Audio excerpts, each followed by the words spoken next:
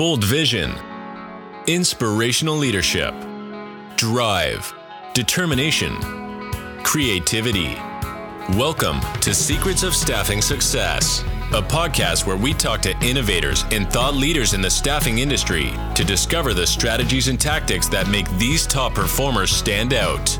And here are your hosts, the co-CEOs of Haley Marketing, Victoria Kenward and David Cerns.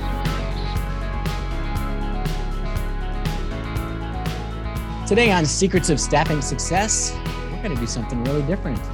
Our guests are going to be us. So, Vicki, we're going to talk about 25 years of supporting the staffing industry because just a few weeks ago, we celebrated our 25th birthday. Are you ready to step back in time? Do we have to? Yes, sure, we were younger then. We were much younger then. But 2 weeks ago, and then we whisked off on vacation and just got back. And now you expect me to have a coherent conversation. Okay, let's try. Absolutely. So we're going to think back to, let's see, I'm going to go all the way back to pre-1996. So thinking about why Haley Marketing was founded, we launched August of 1996. But our genesis really didn't start with wanting to build a marketing company. For everybody who may not know our story, what did we do before? We had a couple failed businesses. We had a couple attempts at businesses we probably had no business being in. Do you remember, well, which one should we start with? Forget-Me-Nots or ProCode or Career Coach? Which one would you like to start with? None of the above. Let's go out of the staffing universe because those are all, as we like to refer to them, those were the real MBA that we received getting ready. But it was good lessons. I mean, really the two of us didn't have marketing backgrounds. We both had IT backgrounds. And through starting failed ventures, actually learned a hell of a lot that set us up for where we are today. So I'll step back to 1993 and being part of my parents' staffing business and hearing a guy named Jim Cecil talk about a concept he referred to as nurture marketing. And it was so simple. It was basically stop trying to sell to people all the time. Nobody wants to be sold to. And instead, find ways to nurture relationships, position yourself as an expert, make yourself top of mind, become a trusted advisor. Basically, he was doing content marketing long before anybody called it content marketing. And I remember I heard him speak through the tech organization, fell in love with him, forced my parents to listen in. And lo and behold, we convinced them to implement that in their staffing company. I think you need to tell the story of Black Bamboo. It's outside it's framed and outside of your office. You look at it every single day. You need to tell that story. I'll paraphrase it, right? If anyone wants to read the whole thing, it's on our website under our philosophy. But the story goes as follows. And it's a story about a farmer who plants a seed in the ground. And he plants the seed for black bamboo in the ground. And for the novice farmer, you plant it, you water it, you fertilize it. And in the first year, nothing happens. Then in the second year, you continue to water and fertilize and make sure it gets enough sunshine and nothing happens. And then it continues the third year, the fourth year, the same process, nothing happens. And then in the fifth year, about halfway through the year, all of a sudden a stalk breaks through the ground and you see the first shoot from the bamboo. And then over the course of the next 6 weeks, the bamboo grows to 20 feet high. And the parable of the story is, did that growth occur 20 feet in 6 weeks? Or was it 20 feet in 5 years? And Jim's nurture marketing is it's 20 feet in 5 years. And we've learned that lesson over and over again, that you have to plant seeds and water and nurture over sometimes an extended period of time. But they just had a client come in early 2021 who said, you finally got me. It took 15 years. But you guys have just demonstrated that you can do what I need. And now he's a very happy client of ours. And his only regret was, why the hell did I wait 15 years? It's a great story. And it's persistence, but it's also, providing value because Jim, it was about sending educational content, not about sales materials and trying to sell. It's about providing value. And we've built an entire company around providing value and not having to sell. Yeah, and if you think back to when we launched the business, a lot of things we saw in the staffing market in 1993 weren't that different than today. The technology today is vastly different. Mm-hmm. The industry's gotten more sophisticated, but salespeople still made tons of cold calls. By and large, they didn't have, at least the ones in the organizations we saw, didn't have great strategies for planning out, who do I go after? Where are my strategic prospects? How do I reach that senior level decision maker? And what's the right message versus the HR manager versus the frontline supervisor? And what's the right message? I remember seeing call reports from salespeople working for my parents' company where they would drive 400 miles in a week. And for those who don't know Western New York's geography, to have 400 miles of driving in 1 week of selling, you almost have to go from the northernmost part of Western New York to the southern, back and forth multiple times every single day over 5 days to hit 400 miles. But they were doing that because there was no good planning. And then when we heard Jim's model and thought about nurturing relationships and being strategic about who you target, it made so much sense for mom and dad. And we saw that, this is an opportunity for any small business and all staffing companies to find a better way to, as you said, nurture those relationships over time. Not dropping off donuts. Is that what you're? I always like remember those days when we had to design donut boxes and our team at Carrie Allen, our Key Resource Group, your parents' company, they would deliver donuts. Or the candy jar. And we, the reason for the follow-up call was to fill up the candy jar. And yes. I remember there was one HR manager that literally, if you didn't come armed with chocolate, yes, she would turn you away from the appointment. Yep. You can't come unless you have your chocolate. Well, let's fast forward. So, that was 1993. We launched in 1996 to bring this Jim Cecil nurture marketing concept to the staffing industry. How do you see where we are today? Yeah, hard question. There was a jump, right? That's 25 years from. We'll fill in the middle in a minute. I thought we were talking about 1996, and all I can think about in 1996 was, I had an infant at home. We had a startup business. We made no money. I think we weren't profitable for the first 5 or 6 years. Those were tough times. Those are really tough times. Where are we now? Well, I'm happy to say we've launched 3 young adults into the world, and the company is living our values and building a lot of people's dreams, which I'm so proud of. We have 60 employees now. We started out with 2, you and Mandy, not even me. I was paying the bills. And now we put food on the table for 60 families. And I'm so proud of that. And I think that we have such an amazing team, and we've come so far in 25 years. I look back and sometimes I think, wow, 25 years is a long time. And it seems like a minute sometimes too. It does. And I look at like when we started, we weren't even a marketing company. We were a ghostwriting company, writing sales letters to help salespeople in the industry stay top of mind. Today, we're probably as much, if not more, a technology company as a marketing company. And, that's thanks to you and Rick, our CTO, who have built so many products over the years to support the industry. Our career portal software now being used by more than 700 staffing companies. Our Haley Mail email marketing platform, I just was looking, managing more than 6 million email recipients, either getting emails from clients trying to nurture relationships, the modern version of Jim Cecil, or people opting into alerts from that career portal software. I heard today, I was having a conversation with Rick, and he mentioned that we're adding 8,000 new jobs every single day on the career portal.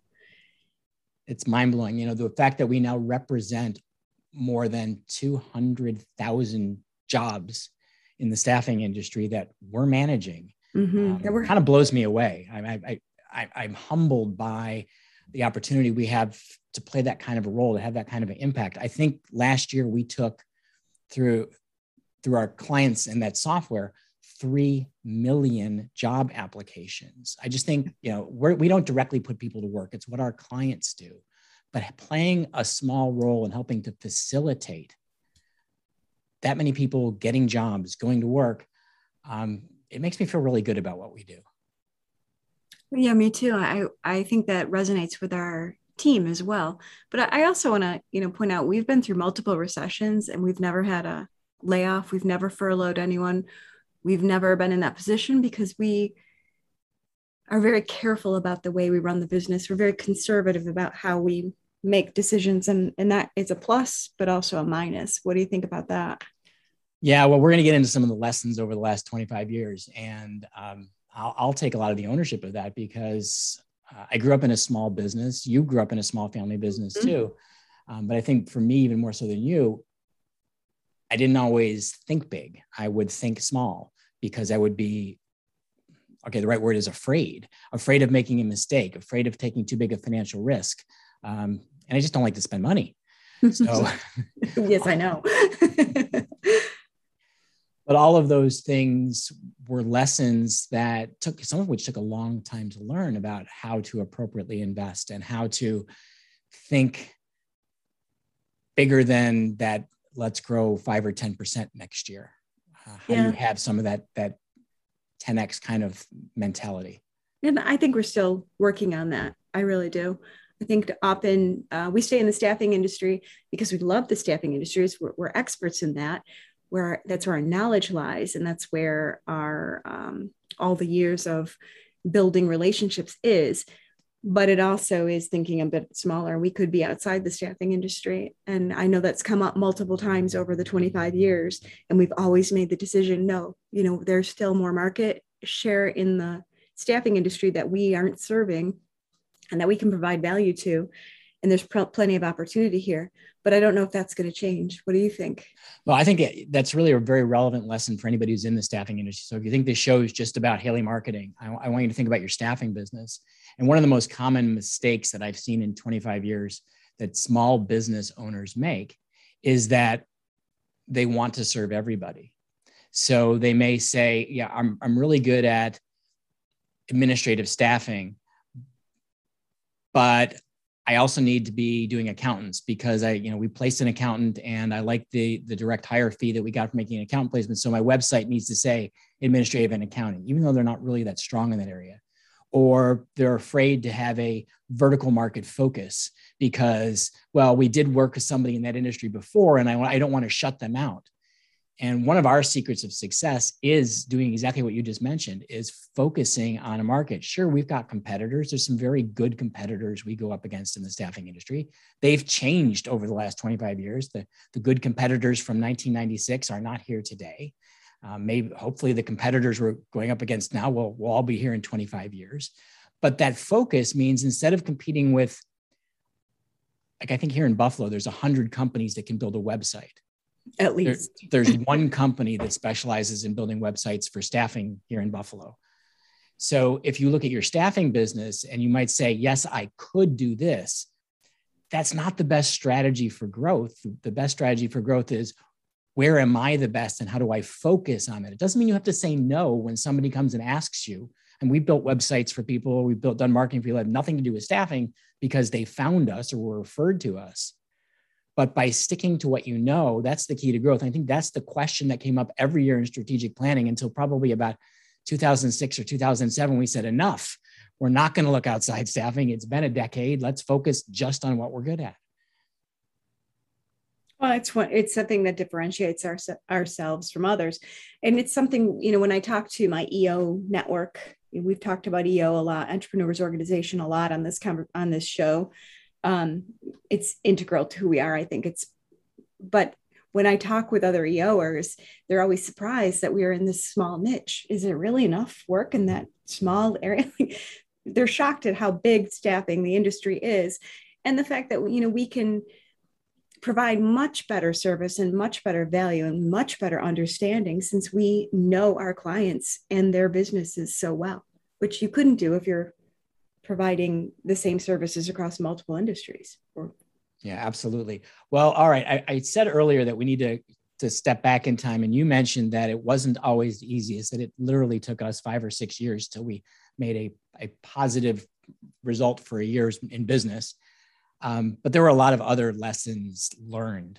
And hopefully some of the lessons that we learned over 25 years, anybody listening, that some of these lessons will benefit you and you don't have to go through 25 years of ups and downs to solve the issues in your own business. So Vicki, let's start with you. What's one of your favorite lessons learned? I think, I like to look at this. If I was going to go back and do it over, what would I change? What would I have done differently as the lessons learned? And there are a couple of things that I would have done up front that I don't think we did early enough, like defining our values, our core values, really having a strong grasp on what makes us tick, what we will accept and what is not negotiable. And knowing that right from day one makes decision-making so much easier, makes hiring so much easier, makes, surrounding yourself with the right people much easier. And I think it's much easier to keep your integrity and make choices, even if you're not making money. If you know those values, you don't compromise. So knowing that up front. Yeah, it's sort of funny. Like it's one of those business school 101 things is define your core values and your mission and your vision. Yeah. I think a lot of business owners, they sort of do it, but it doesn't really dictate who they are, how they operate. And, I know we made a change and it was only in the last 2 years, thanks to your going to the Entrepreneurial Masters program and really learning that who hiring process, where we really did a great job of starting to tie values to hiring. Mm-hmm. Values to our 555, our quarterly review process. And we're measuring people against values. And if you're not your actions fit the values most or all of the time, we're having conversations. And in some cases, we're suggesting to people that, then this isn't the right place for you. Find an organization that fits your values because you'll enjoy work more. You'll enjoy your career and your life more. Yeah, it's not going through the motions. I think early on, we did mission, vision, values. We did all of those right things, but we didn't know enough. When you're in your 20s, you know everything. And we didn't know enough to actually realize that you have to actually live and breathe it. You can't just write it on a piece of paper and set it aside. And now we live and breathe it. And it's made a huge impact on our team and our business. And just, it's a much better place to work because we have the right people in the right seats. Yeah, for me, if I had to look back over favorite lessons learned, and it's tied to that, it was, I was going to say hire the right people, but that's the wrong way to say it. It's to know the right job. Mm-hmm. And so this is the darkest day in Haley Marketing's history. I think it was 1998, 2 years into our existence. And you know exactly what day I'm talking about. I sure do. So when we launched the company, Vicki mentioned, there were two of us. And by necessity, we were jacks of all trades. As we started to build the team and we hired our first 3 team members, we hired people who wanted to be jacks of all trades. You needed to be able to consult with clients, to write, to do a little bit of desktop publishing layout work. You were basically doing every aspect of selling, coaching, service delivery for the client, because that's how we started and that's what we thought the job looked like. And in 1998, we accidentally discovered the people doing the job were really unhappy, miserable. And so far, so badly, I guess, that we had this dark Friday, I don't know other way to describe it, where we fired everyone. We literally got rid of every one of our team members. It was horrible. It was, the analogy goes, if you have a cancer in an organization, you have to cut it out. And we had a cancer in the organization. And it wasn't these people's fault. They were really good people. They were the right people. But as Jim Collins would say, they weren't in the right seat. Mm-hmm. Because we didn't know what the seat looked like. We actually, remember we did an exercise where we mapped out all the duties of the job these people were doing. And we figured out how many of those tasks were mostly administrative in nature, and how many of those tasks really required the consulting level skills that we hired these people to provide. And out of 21 monthly tasks, 3 required their knowledge and expertise. 18 were admin. And once we figured that out, we configured the job so that we could have people who enjoyed the administrative work doing that work and people who enjoyed the consulting work doing that work. And now, since that time, thankfully, turnover has been very, very low and job satisfaction has been much higher. But that's probably for me is the most painful lesson, was that knowing how to define the jobs correctly. Well, and I think there's another part to that. It's like, it's really caring about the people that are on our team. And part of that is making sure that their work is fulfilling and works toward their strengths. And they're not constantly trying to work towards their weaknesses. We're trying to make strength stronger. And having that level of respect for each person on our team for what they want and where their careers are and what they're good at and where they want to go, and really working with each individual to create that path for them here at Haley Marketing Group, or, you know, in some cases not here at Haley Marketing Group because it's just not the right fit. But I think that caring about people, I think that's part of not necessarily a lesson learned, but very core to learning from that experience. I've seen you do that with multiple people where you identified a passion of theirs, and the real passion wasn't with us. Mm-hmm. I remember one particular individual was a talented web developer, but he did that because it paid the bills. What he really loved was photography, and we didn't have the opportunity for him to be a full-time photographer.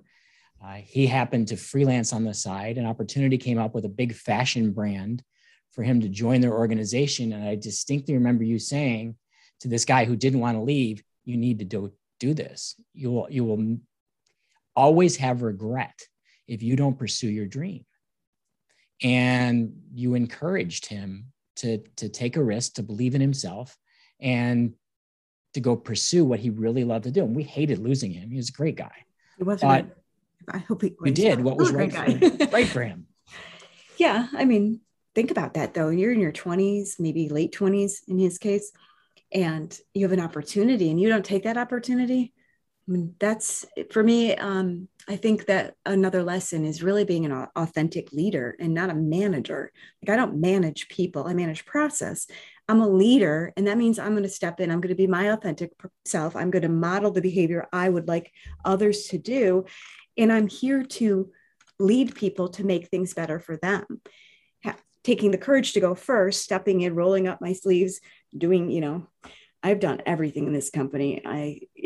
At one point and another, even scrubbing toilets at one point, you know, you don't love that. And as an entrepreneur, you don't really sign up for that, but that is what it is. You do what needs to be done. The other side of that is this is probably a more recent lesson learned, but feedback is a gift. When somebody's not doing their job well, or somebody needs to improve something, or, you know, somebody has a nervous tick when they speak in front of a crowd or something, you have to give that feedback to that person so that they're aware. And that's a gift. It's not difficult. It's not mean. It's not nasty. It's a gift. I present to you this gift. We're both uncomfortable, but you're going to be a better person for it. And you're going to be thankful for being able to be aware of it. And if I don't do that, I'm holding back, and that's not being authentic. So I think that leadership versus management, and learning how to hold people accountable and providing feedback and being willing to step in whenever you need to step in, those are all lessons that were learned along the way. Yeah, you sort of hit a nerve for me there, because all right, we're going to have a moment of authenticity and transparency here. I'm bad with conflict. I reframe it like the plague. Yeah, you just have to reframe it. I will run from it, and particularly when you're managing people that you really like, and you have to give them that negative feedback, that input on their career or their performance that they don't want to hear. The analogy is to make the, pardon the language, shit sandwich and try to frame it, but that's the wrong way to handle it. Doesn't work. Because all I'm trying to do is I end up softening what they really needed to hear, and then they may not hear it. They focus on the before and the after and not the nasty middle part. Learning to be direct about not criticizing the individual, that's not the right thing, but learning to analyze the action, analyze the outcome, what went wrong, and everything's an opportunity to learn. It's one of the big lessons for me is no matter what happens, goes right, goes wrong, you learn from it. You get better. I mean, to me, the only failure is the person who gives up. Absolutely. I worry about some of our teammates that don't fail often enough. And I've had several conversations along 25 years with certain people with, you're not pushing yourself if you're not failing. If you're not making mistakes, you're sitting in a comfort zone, and you'll never grow if you don't make mistakes, if you don't push yourself past what's comfortable, if you don't do those things that you're afraid of doing, if you don't try to learn and grow and change and progress, you're doing yourself a disservice. I know you've done that in training for our success team, where you've literally told people, I want you to get on the desk, start answering tickets, and bring me all the ones where it was a mistake. Right. I want to see the mistakes. We're going to measure. They're terrified of that. Right. Your KPI is not on how many tickets you responded to. It's how many got wrong, because I expect a certain number to be wrong. That's how you learn. For somebody in staffing, it's sort of the same thing. If I want someone to be a good recruiter, a good salesperson, well, they're not going to master their recruiting technique or their selling technique by playing it safe. They're going to master it by getting out of their comfort zone, tripping over their own feet a few times, forgetting what they were going to say in the middle of a meeting, but the next time they'll get it right. And you can afford to have some losses. The faster we can fail forward, the faster we can learn, the more successful that person's going to be. There's another aspect to that. You get not comfortable, but you get used to failure. You get used to being transparent and saying, oh, I'm sorry, I don't know, or sorry, I made a mistake. It's honest. You're human. It's fine. But if you're constantly working towards perfection, you stay in your comfort zone, you don't make the mistakes, then when a mistake does happen, it's devastating. But if you make little minor mistakes all along the way, just another little thing, right? I just learned from this, and I say, oh, I'm sorry, or I don't know. And it's very natural and normal. And I don't know why that's so difficult for most of us, but I see that across our team, and I see it across our clients. That you get the client that made a mistake, they made a change on their website, broke something, and get very upset. Instead of saying, hey, you know what, I made a mistake, can you help me fix it? They turn it around and get, upset and create this bigger issue than it is. And we could just fix it for you. No problem. It's a mistake, and we'll teach you how to do it better. Yeah, I actually heard a podcaster talking about the educational system. You think about the whole high school process and getting ready for college. Kids are trained to never make a mistake. Yeah. Oh, you didn't get 4.0 in high school. Oh, you weren't the president of the club. Oh, you weren't a star athlete. Any little mistake and you've blown your future. You're not going to college. You're not getting to the school of your dreams. That's the lesson that kids are being taught in high school. So they get to the working world. They've just spent the last 4, maybe 8 years of high school and college being told it's not okay to make a mistake. Now they get to work, and most companies are going to have a performance management system where it may or may not be okay to make a mistake, but more than likely they're going to be knocked for making a mistake, not rewarded for taking risks, because it's harder to have a KPI that rewards people for taking risks. But if you look at a lot of the fastest growing, most admired, most successful companies, they absolutely reward risk. I hope we do that here. So I want to pivot a little bit, because that brought me to another lesson for me. That's been a big one in our history, getting beyond just the people issues. And that's about business models. And I think this one's really applicable to staffing right now. So there were multiple instances in our past where we had to scrap a business model and almost start over. So for those of you who were in the staffing industry around the year 2000, you may remember Y2K. And of course, everybody, tomorrow is 9/11. So everyone is 20-year remembrance of what happened on that terrible day. But that year, between 2000 and 2001, and then up to 2002, the staffing industry went through a recession, partly fueled by Y2K not being the end of the world, partly fueled by 9/11.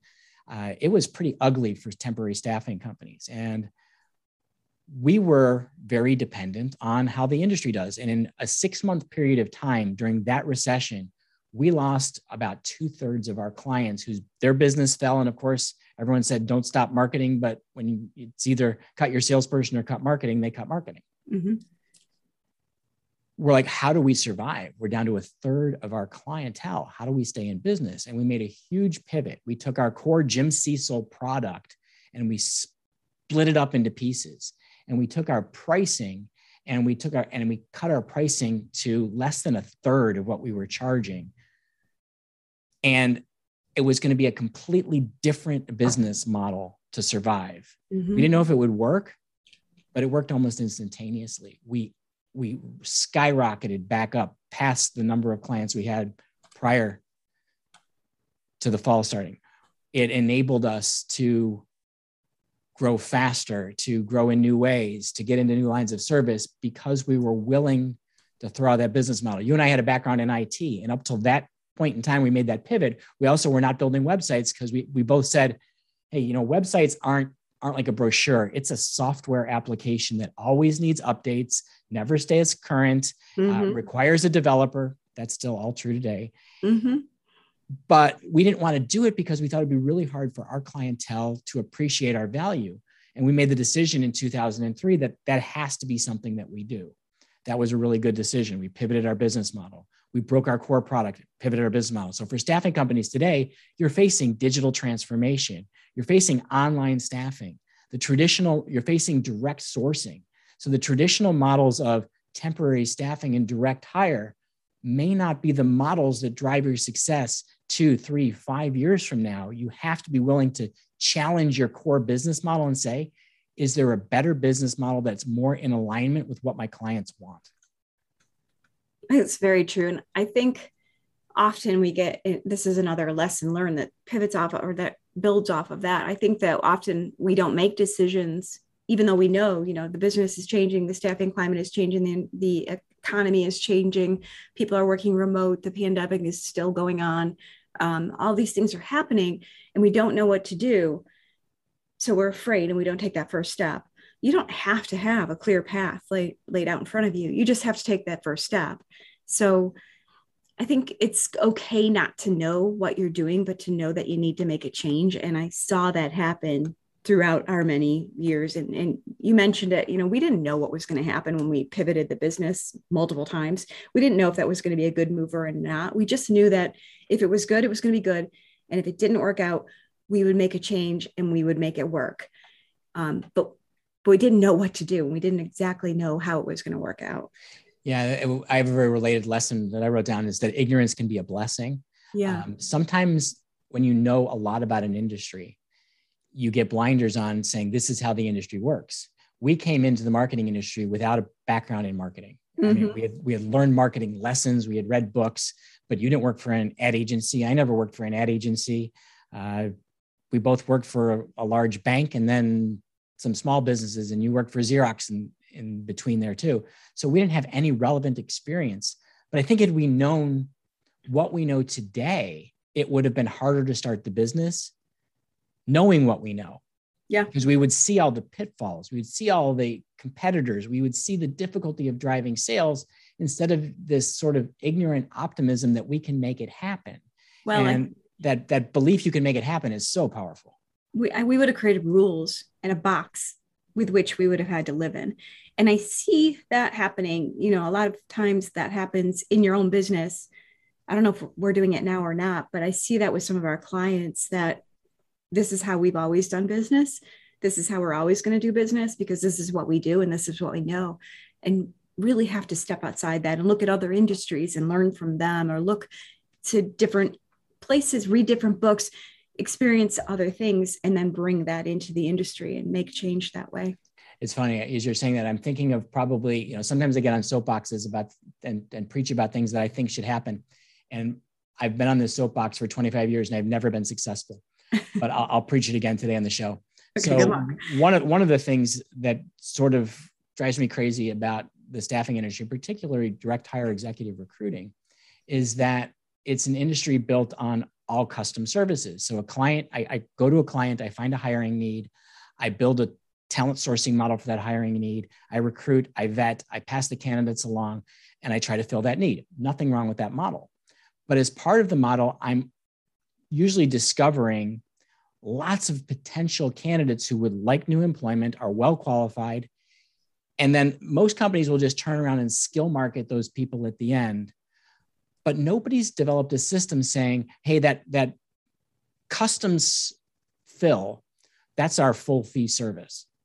But the database we generated from that custom fill, well, we have a different pricing model if you buy out of inventory, pardon the analogy. But if you basically, if I can turn one placement or one search into 2, 3, 4, 5 placements, my gross margin, my effective hourly bill rate on my time is thousands of dollars an hour higher than if I only made that one placement. And this is the soapbox about it. I don't understand why more recruiting firms, and please feel free to write me and tell me why I'm stupid on this one, but why more of them don't have sort of a two-pronged service delivery model, recruit to order versus buy from inventory. Now, I think you're going to see more of that with online staffing because employers are starting to get the hang of, I can go to an Upwork, I can find my own candidate, and I'm going to pay a 10% fee, not a 25% fee when it's DIY. So a competitor from outside the staffing industry is bringing that into the staffing industry. But I don't see more recruiting firms being willing to really challenge their business models. Because that competitor doesn't know how it's always been done, doesn't know that, this is the way staffing works. This is the industry, much like we didn't know what ad agencies did. And we didn't know that, you had to do dog and ponies. And we didn't know that you sold your time by the hour because we didn't know that. So we didn't do it. I was thinking it's more like when we were driving a car and we went into the Czech Republic and we couldn't read any of the signs. And so we decided that if we couldn't read the signs, they don't apply to you. Yes. That wasn't a great strategy, by the way. It worked. But that was a very real strategy because we had no idea what the street signs meant because we couldn't even decipher them. In Germany, we could sort of decipher them. Created an amazing adventure. Going into an industry when you can't read the rules, you can't see the signs, allows you to be creative because you don't know any better. And that can be a real asset. Yeah. And that's a great lesson learned. Do you have we're over on time a little bit here, but do you have another one that you want to? Yeah. Another one, it's one of my favorite stories about one of your biggest successes. It's don't be afraid to say we can do that. And I know I drive you nuts because I'm always the person who says we can do that. Then I run to your office and say, how do we do that? So for those who've never heard the story, back in 1999, when we were implementing the Jim Cecil model, it was all direct mail based.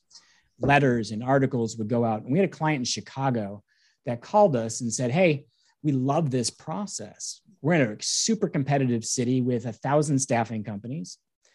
We have 50 salespeople that work for our organization, and simply doing this nurture marketing, it's positioning us at a different level. People see us as an expert. It's creating conversation starters that lead to better discussions. However, it's 1999. Who wants direct mail? Everyone wants email, but they regret after asking for that.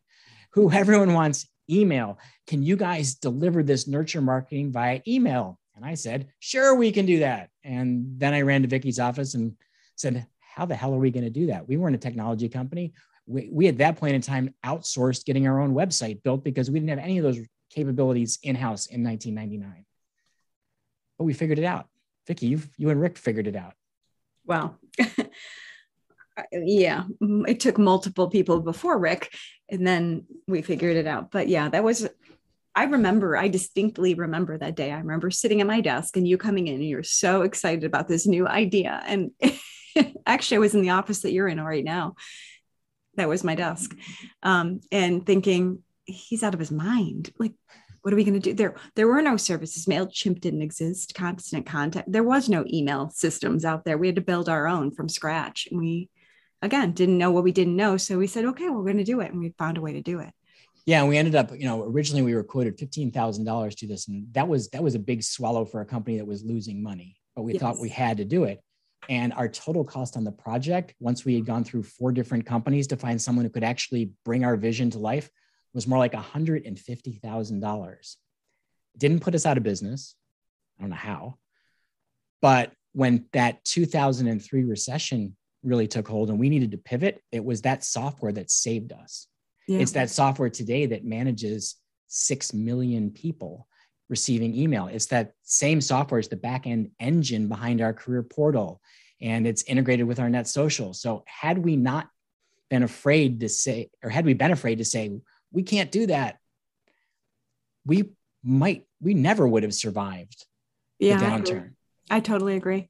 And that was definitely a take action, step into the unknown and face your fears and, put the money on it and trust yourself and bet on your own self. So that was a really good one. Okay, before we wrap up, because you already said we're over on time, but I want to make sure we do at least one thing.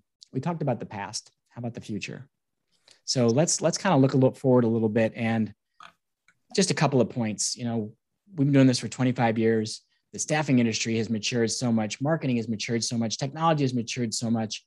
I have no idea how to look 25 years into the future because I'm not even sure technology will resemble anything like what we have today. But how about the next 3 to 5 years? What do you think things might look like? And we talk about the marketing stack. Maybe you can introduce that and where that's going. Well, I think it's a lot like technology. Things are changing rapidly. You can decide whether that's the economy, that's the political climate, that's the just technology, the Moore's law and how things work. But technology is a big aspect of marketing. And, you know, digital marketing wasn't a thing when we first started. And now it's 50% of our business, maybe more. And there'll be more of that. But just launching social media ads out there for the sake of being seen, really not a great strategy. So I think you're going to see some technology. I always like to talk about really futuristic technologies like the AR, VR, mixed reality stuff and blockchain and how we're going to use blockchain. And that stuff's probably a little farther out than 3 to 5 years, but it's right there. But right now, like marketing automation, if you're not doing marketing automation, you're probably starting to get behind the times. You don't have 3 to 5 years to catch up. Recruitment marketing really need to make an effort. There's more job openings than there are people to fill them. There's so many people that have left the job market that we have to find other ways to fill jobs. And that goes to automation of work as well. So positioning for staffing, I think, has to be more about getting the job done than placing the person. Because when somebody comes to a staffing agency, they want work done. They don't need a person. It's like when you sell a shovel, are you selling the shovel or you want the hole? You really want the hole. So I think changing that thought process and how do we get work done and how does the staffing agency facilitate that? That's going to be big. Yeah, I think one of the other things, we had a guest on recently, Jan Jelinski, and he talked about a lot of companies implementing technology, and Robert Huffmaster also talked about technology. Mm-hmm. Yep. I think it was Robert who said that you've got all these companies implementing the same tools, mm-hmm. and mostly in the same ways. And he said, like, this has become a huge transference of gross margin from staffing companies to technology companies to not create competitive advantage because we're all playing to look the same. And so as I look 2 to 3 years out, as more companies get into automation and online staffing, I think the need to go back to fundamentals, your values, your differentiation, what do you stand for? What's your expertise? That's going to become even more important. Companies may have to find, there's an old expression, there's riches in the niches, mm-hmm. but becoming micro-focused on things you can own. In the book, Good to Great, they talk about your flywheel and what you can be the best in the world at doing. And I think every staffing company needs to think about, for a specific audience, what market are we the best in the world at delivering a certain value, that work getting done that you just mentioned, that solution to an industry problem. The more clearly a company can define that and articulate that, the easier it is to make their marketing and sales and recruiting efforts more successful. Another one that I want to hit on, because I know it's sort of contrarian to what we do for a living, but it's something I've heard you say a lot. Websites. Where do you see them going? Well, websites, the hub of your marketing stack, the top of your marketing stack. I don't know what the right terminology might be, but it's also a commodity. Like you can go to Wix and build your own website. Now, I definitely would not recommend that, but you can, and you can do it for free. Again, I wouldn't recommend doing that. There's a lot of reasons, but it's so important that all of your marketing is driving to that website. And then your website becomes like a branch office. And that allows you to convert and sell and take job orders and take applications and then maybe marry those two together and make that placement. So it's really, really important that your website actually work for you. And that's why I would say don't use Wix, because you really need somebody that can help you convert. It's not just a pretty picture, but it's definitely a commodity. Yeah. And to build on what you're saying, if you think about that digital branch office. Mm-hmm. And marry that to the fact that this trend towards remote work is permanent. Mm-hmm. Now, not every business will remain fully remote. Most are going to be some sort of hybrid. But what that's going to mean is that even if you're a small solo recruiter or you're a staffing company that only works in one geographic market, you're now probably going to have to recruit talent nationally, maybe globally, for your clients. You're going to have to become an expert, not just at staffing, but at building staffing models. So how do I have some people that are in the office, some people that are remote, some people that are offshore? A staffing company that can master that has huge opportunities. And the place that all your candidates and clients are going to go to interact with you is going to be your website or a progressive web app or your dedicated mobile app, but they're going to be interacting with you through their phone as a web portal rather than their phone as a talking device. I don't think our kids even know how to make a phone call on their phone. I know they know how to answer one, that's for sure. Did you want to go through each of the areas like digital marketing? Or no, just any other highlights you have. You mentioned technology and you mentioned things like AR, VR, blockchain. It's futuristic, but it's also there now. I saw, was it 2 days ago? Facebook announced their partnership with Ray-Bans. Okay. Yeah. So they basically just invented Twitter or the Snapchat's goggles. Sorry, I couldn't think of the brand, but they now have glasses with the camera. But I think that's just step one for Facebook, is taking video in to make stories. That's going to become an AR tool, meaning your lenses in your glasses are going to be your screen. Your hands are going to be your gesturing device, and the camera there will see what your hands are doing. So I no longer need a handset. Facebook's or Apple's already said they see the handset going away within the next few years. That kind of technology. You also showed me a company just yesterday that I can go to work as a contractor and they pay in Ethereum. Yeah. Yeah. Well, that's, crypto. I didn't even mention crypto. When I think of blockchain, I think that NFTs and, blockchain and as a ledger system, which I don't think a lot of people understand at this point, but consider your resume will go away and you won't have a resume. What you'll have is a work history, and that work history will belong on a blockchain ledger of some sort where every aspect of your experience will be on that blockchain and available to anybody, and can't lie, stretch the truth on your resume. It could be, every review that you've had, every certification that you've taken, every course that you've taken, all of that can be in there. So you get a really solid picture of that person that you're placing, and you'll know how to make that fit better based on that ledger entry.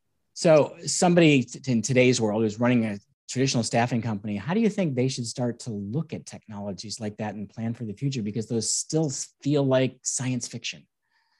You got to read. You got to read a lot. And the technology just changes so rapidly. There's not any one expert in all of technology. Back in and I'm going to date myself here, but back in the late 80s, it was very easy to be aware of all the technology because there wasn't that much. Now there's so much technology in so many different areas, and it all impacts the staffing industry, all of the industries. And there's so much potential for it. But if you just stay in your little corner of the world and in your industry and just keep doing what you do every single day, pretty soon you're going to wake up and realize that you've missed out on all these opportunities. So, like everybody, you just have to be reading all the time. And I know it drives David kind of crazy, but I'm a voracious reader. I'm constantly looking at this stuff because it just changes so rapidly and it's so interesting. And there's so much stuff that's happening right in our lifetime. And my biggest probably regret is I'm not going to live long enough to see all of this happen. Well, there's people working on the extension of human life for 50 to 60 years. So hopefully that'll come in time for us so that you can live to see a lot of it as well. If I'm going to look in the future for me, I wrote a question to myself, like 25 years from now, where would we be? And I couldn't answer it.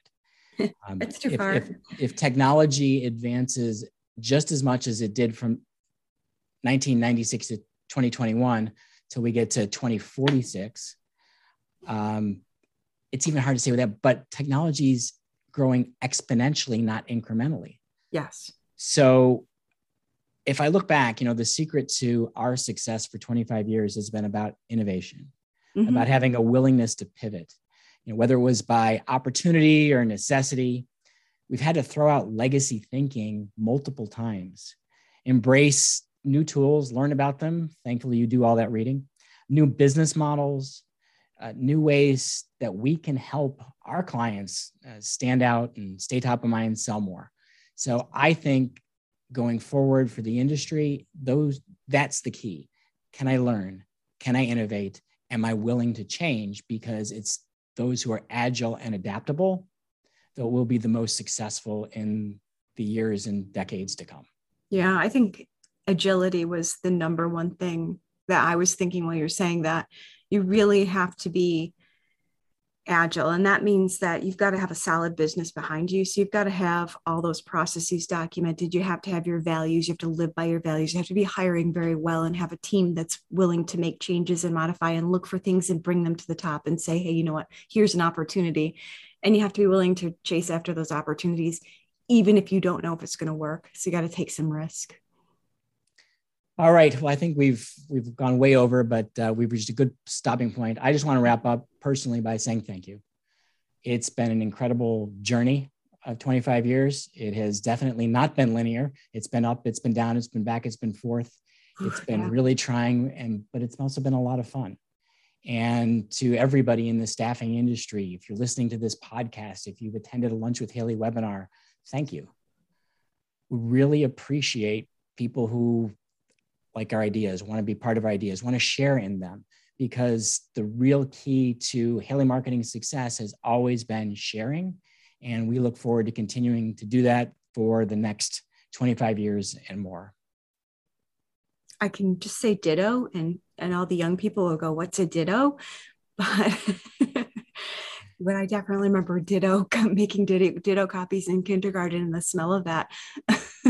But I will add to that, if you've got ideas, if you see things in the future, if you see ways we can improve Haley Marketing Group, how we can improve our service, how we can improve our product, we are open to that feedback. Like I said before, feedback is a gift, and we appreciate all of our clients, our prospects who just listen in, and our team members.